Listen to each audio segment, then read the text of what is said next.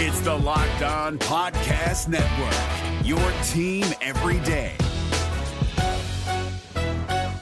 This Locked On Podcast is brought to you by Home Chef. Now that the novelty of the new year has dwindled down, how are your resolutions coming? One of mine was to order less takeout, cook more at home, but I'll be honest, I haven't been consistent. That is until I found Home Chef. Home Chef provides fresh ingredients and chef-designed recipes conveniently delivered to your doorstep to simplify the cooking experience and without robbing you of the joy of putting a dish together yourself. I'm pescatarian and they cater to a variety of dietary needs. I had this super refreshing ginger sesame salmon, a beautiful trout dish, and a super comforting shrimp and vegetable orzo dish, all of which took me less than 30 minutes to put together. For a limited time right now, Home Chef is offering all of our listeners 18 free meals plus free shipping on your first box and free dessert for life at homechef.com/lockedon. That's homechef.com/lockedon for 18 free meals and free dessert for life. Homechef.com/lockedon. Must be an active subscriber to receive free dessert.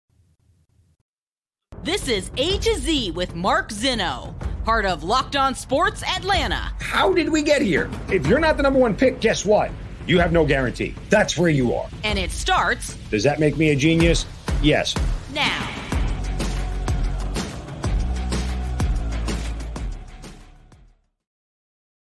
Good afternoon. Welcome to A to Z here on Locked On Sports Atlanta, where today I tell you the devil's in the details. Welcome in. We are live here on this Monday. Appreciate you guys joining me. Give us a follow on Twitter at Locked On ATL. Of course, I'm at Mark Zinno, MarkZinno.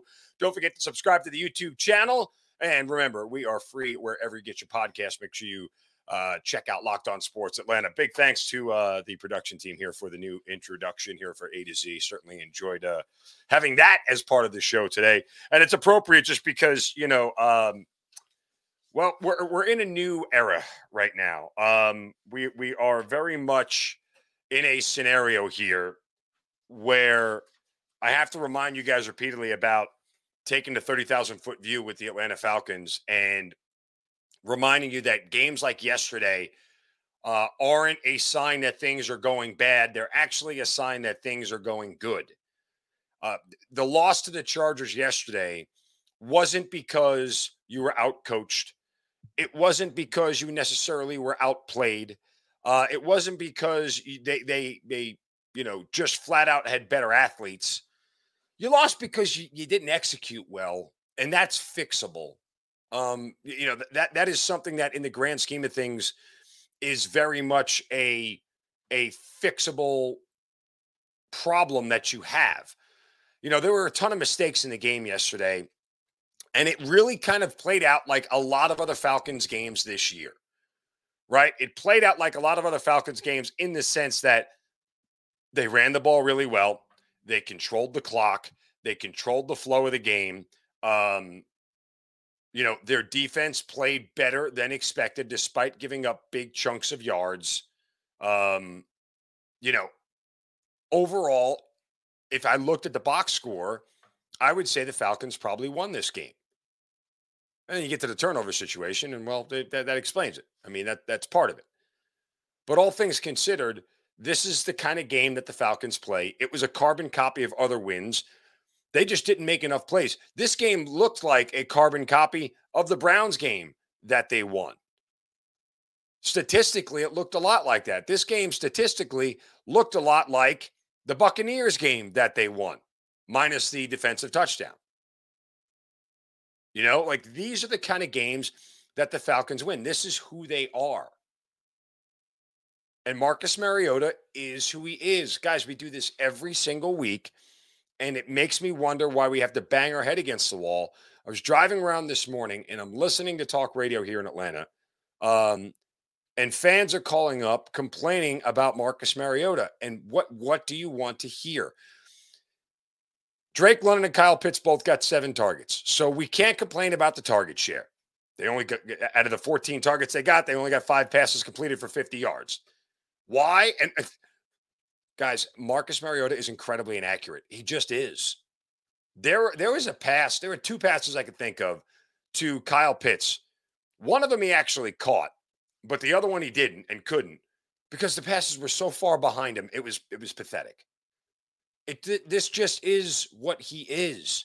We have to keep doing this over and over again, and I'm not sure why we're expecting different results. You should be proud of the way the defense played yesterday because, for all things considered, they played better than I would have thought. Now, the Chargers didn't have their full complement of wide receivers. Josh Palmer was their best receiver yesterday. Nobody knew who DeAndre Carter, Michael Bandy, Richard Rodgers, nobody knew who those guys were. So Justin Herbert did a good job of, trying to spread the ball around as much as he could. But, this is not a team that was loaded with talent. If they had Mike Williams or Keenan Allen, this game probably isn't anywhere near as close. But again, the Falcons are a limited team roster standpoint. They're a limited team from a talent standpoint. And you're going to lose close games. And for those who wanted to go back and say, oh, well, the way we were winning before wasn't sustainable, you were right. I don't think anybody was ever arguing that, though. I don't think anybody was ever questioning whether it was sustainable or not. I think you just need to recognize and realize what is going on here with this team. They're taking steps. I don't look at this as a bad loss. You didn't execute well, and you got beat by a team with a better quarterback. That happens a lot in the NFL.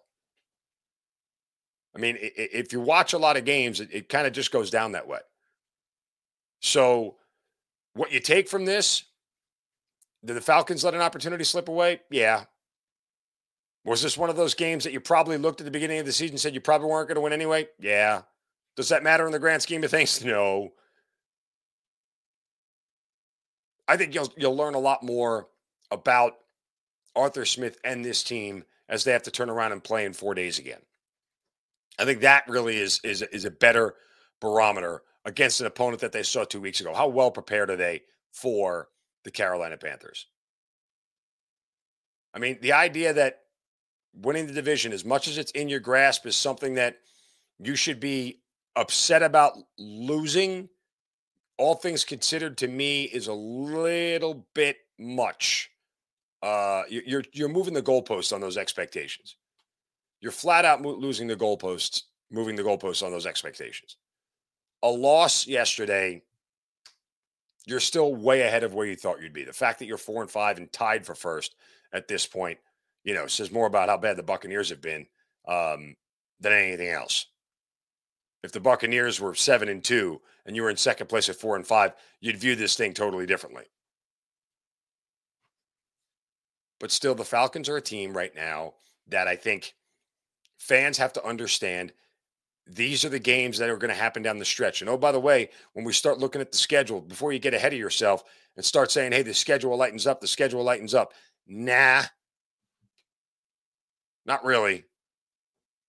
You think it does, but it doesn't. The Falcons aren't a team that is built to be able to dominate other teams other than running the football. So with that, if they can't dominate running the foot, if they can't do anything other than dominate with running the football, then they're going to be in close games religiously. And teams who run the ball really well are going to be in close games religiously. Look at the Titans and Chiefs last night. The Titans run the ball really well. They were in a close game. They ended up on the wrong side of it. Why? Because their offense with that young quarterback, Malik Willis, is pretty stagnant. I mean, you could argue that for as much as you want to talk about the turnover and everything else and, the fumble that was, whatever, however you want to phrase it. Guess what? The offense only scored 17 points. You're not going to win a lot of games that way, especially with a defense that doesn't really stop a whole lot of people. So if the Falcons get A.J. Terrell back on Thursday night, that may be very much a something that gives a lift on defense, but 30,000-foot view, folks. I'll keep saying it until you get it through your heads. 30,000-foot view. It's the only thing you need to remind yourself of. This team has a lot of growing to do, and they're doing it, and they're taking the right steps, but they are also a team that typically lines up against teams that are more talented than they are. And that puts them at a distinct disadvantage. All right, coming up next, it was a huge day for the Georgia Bulldogs and in college football. And what did we learn? That's next. But first, want to remind you guys thanks for making Locked On Falcons your first listen every day. Aaron Freeman does a fantastic job. Appreciate you guys always checking out Locked On Falcons. For your next listen, though, check out the Locked On Sports Today podcast, the biggest stories of the day, plus instant reactions, big game recaps, and the take of the day. It's available on the Odyssey app, YouTube, and wherever you get your podcasts. Don't forget that Locked On Sports Atlanta is free on YouTube, and wherever you get your podcasts, you just search Locked On Sports Atlanta. We're driven by the search for better, but when it comes to hiring, the best way to search for a candidate isn't to search at all. Don't search, match with Indeed. 93% of employers agree Indeed delivers the highest quality matches compared to other job sites, according to a recent Indeed survey. And listeners of this show will get a $75 sponsored job credit to get your jobs more visibility at Indeed.com/podcast. Just go to Indeed.com/podcast right now and support our show by saying you heard about Indeed on this podcast. Indeed.com/podcast. Terms and conditions apply. Need to hire? You need Indeed. Okay. It was a game that should have been more predictable.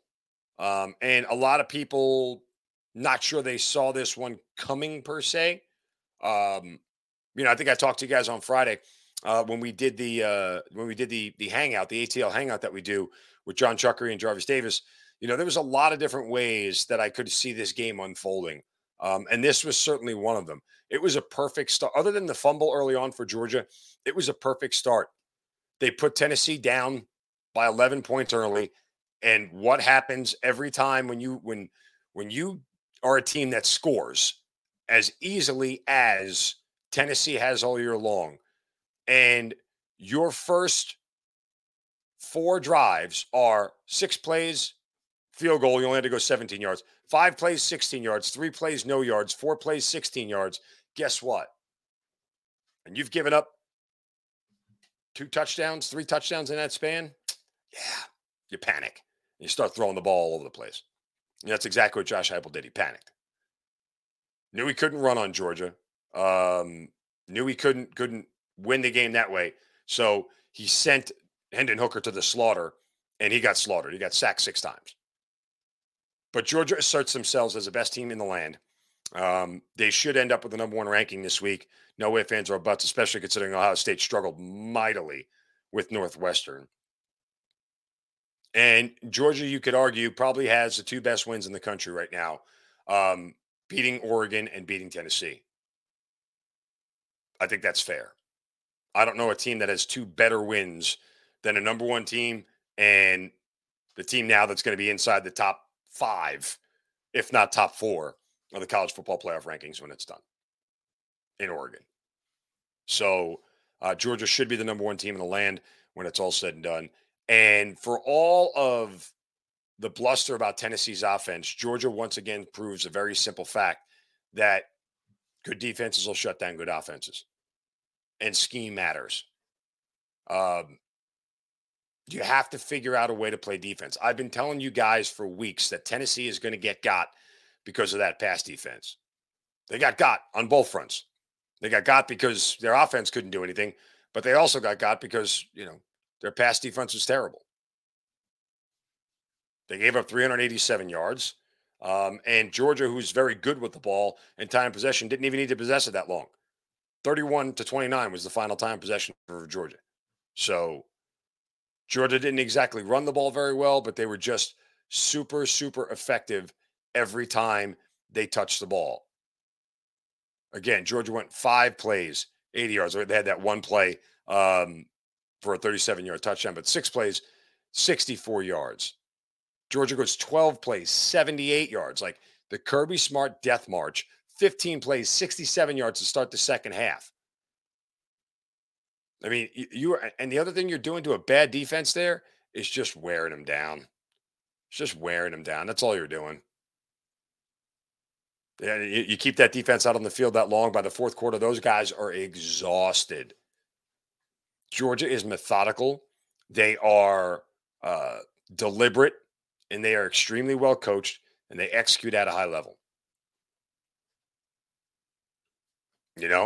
Just watching that game unfold, you could see how Georgia dominates. And Georgia really should not have to break a sweat again the rest of this year.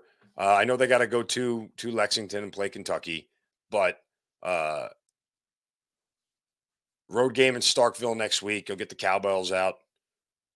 And oh, by the way, Mississippi State laid such an egg this week against Auburn. It was my best bet, so I'm allowed to be a little bit sour about it. But I bet on Mississippi State, expecting them to do what they did in the second half. They did in the first half. They go up 24-6 in the first half. It looked like they were going to cruise to a victory. Then they just kind of stopped playing football. But that's neither here nor there. Back to Georgia, because it's more fun to talk about them. So Georgia's going to have the easiest path right through. The one question left to figure out about Georgia is, who are they going to face in the SEC title game? After Alabama, who, God, they make a ton of mistakes. Alabama makes so many mistakes. It is unreal. I've never seen it from a Saban coach team. I really never have. I never have. But LSU looks to be in the driver's seat for a date with Georgia in the SEC title game. LSU has head-to-head tiebreakers over Ole Miss and Alabama. Ole Miss and Alabama are going to knock each other out of this whole thing because they're going to play each other this week. But really, the only hope that either Ole Miss or Alabama has is probably Texas A&M, because I think they have the better defense. Now, the two road games left for LSU are Arkansas and A&M. They play UAB. That doesn't count. Do I think LSU could lose either one of those games? Yeah. And I think the line opened up at LSU -2 this week against Arkansas. Oh, -3. Okay. Yeah. So it's already moving in favor of LSU. But yeah, I mean, that's LSU, Georgia in the SEC title game. It'll be more of the same. Jaden Daniels will be in for a rude awakening. He's not going to know what hit him. If Hendon Hooker got beat up like that, imagine what's going to happen to Jaden Daniels. It's not even going to be close. So it was very much a sort of pre-coronation for Georgia this weekend. The way that they handled Tennessee. There were a lot of sharp people out there who saw that game script unfolding, and Georgia once again proves that they have the horses other teams don't. Although part of me is really curious. I would love to see Georgia play Alabama this year. I know it's easy to say that Georgia would crush them, but again, it's one of those deals where I genuinely believe that game would be closer than people give it credit for, just because Saban knows how to coach. But again, his players make so many mistakes. It's unreal how many bad mistakes his team makes. Never seen anything like it from a Saban coach team at all. At all. It really, really is very much a situation where, the Alabama Crimson Tide, I'm not going to write their demise, but I will turn around and say that they are uncharacteristically undisciplined, which is what you don't expect from a Nick Saban type team. All right. We have some NFL news and notes to get to as well. And the Hawks, they are also in a big game tonight against the Milwaukee Bucks. We'll see how that game goes. We got a lot of interesting things that happened in the NFL this Sunday, and we are going to discuss all of that here in just a moment. But first, a word from my friends, your friends at Locked On Sports Today. Locked On Falcons is a great show. You guys hear me say it all the time, and we appreciate you guys making Locked On Falcons with Aaron Freeman your first listen every day. For your next listen, check out that Locked On Sports Today podcast. It's the biggest stories of the day, plus instant reactions, big game recaps, and the take of the day, available on the Odyssey app, YouTube, and wherever you get your podcasts. We are going to get to the NFL here in just a moment, but first, let's get to a Shovel of Wisdom. Brace yourselves, because it's time for the Shovel of Wisdom.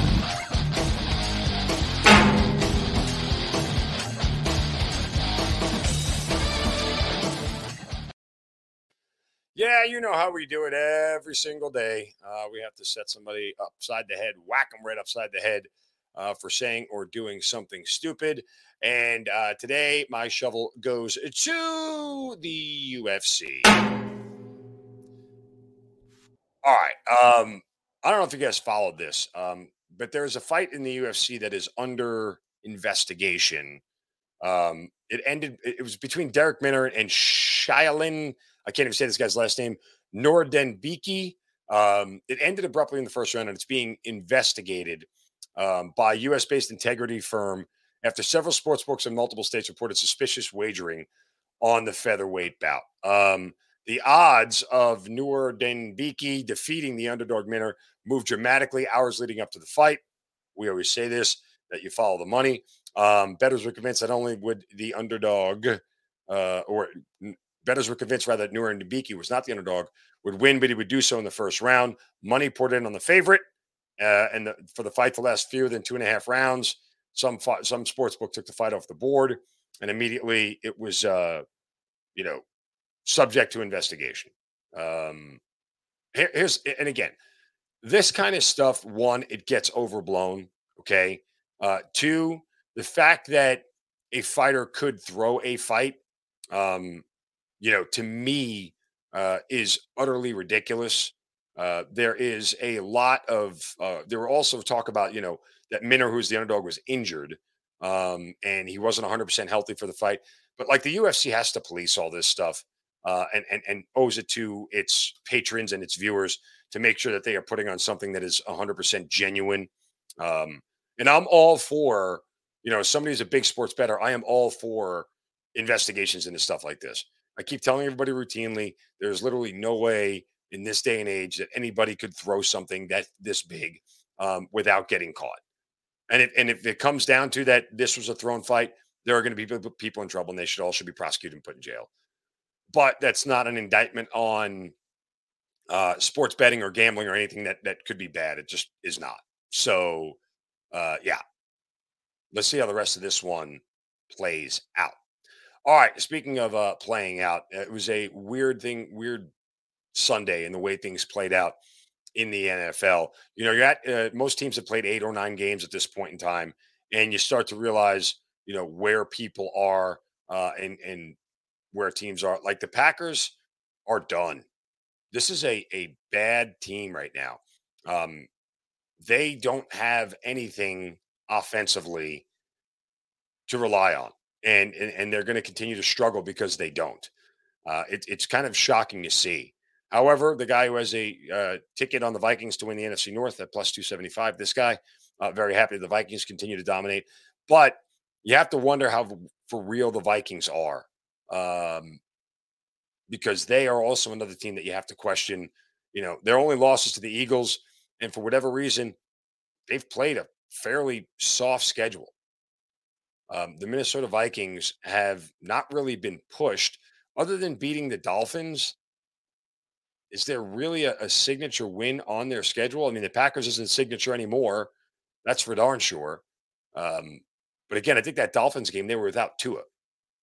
So, and we know what the Dolphins are with Tua. We can see them score.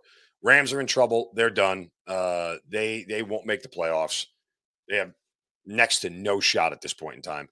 And the Buccaneers and Tom Brady saved their season with under a minute left yesterday and they saved Scotty Miller, who dropped an easy touchdown, which would have given the Buccaneers, the lead that they needed without, 2 minutes, the last 2 minutes of the game. But regardless, so the Buccaneers obviously moved to 4-5. They're in first place. But there are just a lot of other teams that are just done right now. I mean, Raiders blow another lead. The Raiders did 17-point lead. They are done.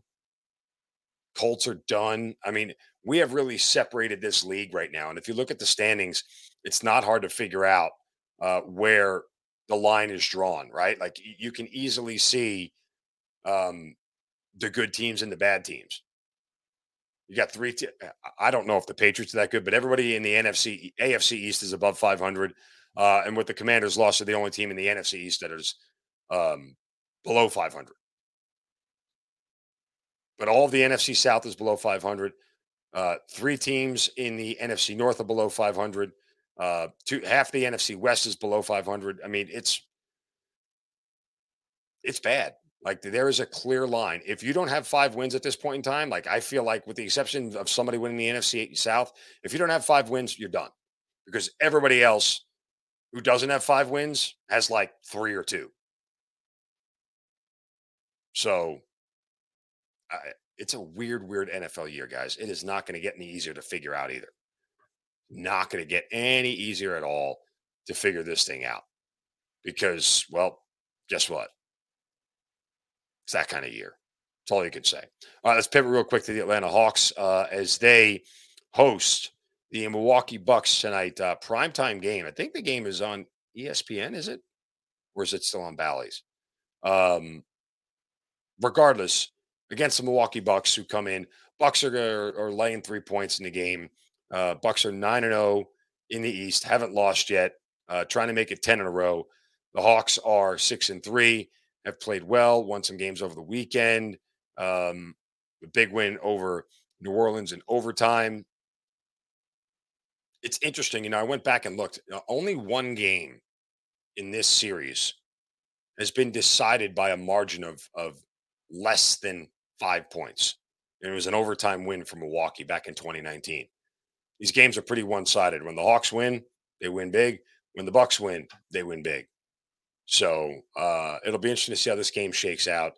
And it falls on a night where you can get to State Farm and there's nothing else going on right now. And you're starting to turn the calendar a little bit, even though we're at daylight savings time and it's November and it's still 80 degrees in Atlanta. It feels like it's a good night to go catch a basketball game, But these are the kind of games where the Hawks are going to be measured, right? We talked a lot about how the Hawks can beat up on the bad teams, but yet they struggle with the good teams. Already this year, the Bucks ended up beating the Hawks 123-115. That game was in Milwaukee. Let's see if they can show out against a team like Milwaukee and go win a game. Because the Hawks' 3 losses this year were to, I guess you want to count Charlotte as a playoff team from last year in the play-in tournament, but Charlotte, Milwaukee, and Toronto, all playoff teams. Their wins were against Houston, Orlando, 2 against Detroit, New York, and the Pelicans. So make of that what you will. See if the Hawks come out tonight and get a win against a very, very good Bucks team. All right, that'll do it for us here on A to Z on this Monday. Back tomorrow for a full show. Again, remind you guys that A to Z and all of Locked On Sports Atlanta is free on YouTube and wherever you get your podcast. You search Locked On Sports Atlanta. Don't forget to subscribe to that YouTube channel. Give us a follow on Twitter at Locked On ATL. I'm at Mark Zinno, MarkZinno. You guys have a wonderful Monday. Back tomorrow for a Tuesday show. Have a great day. Don't take a crap from anybody. See ya.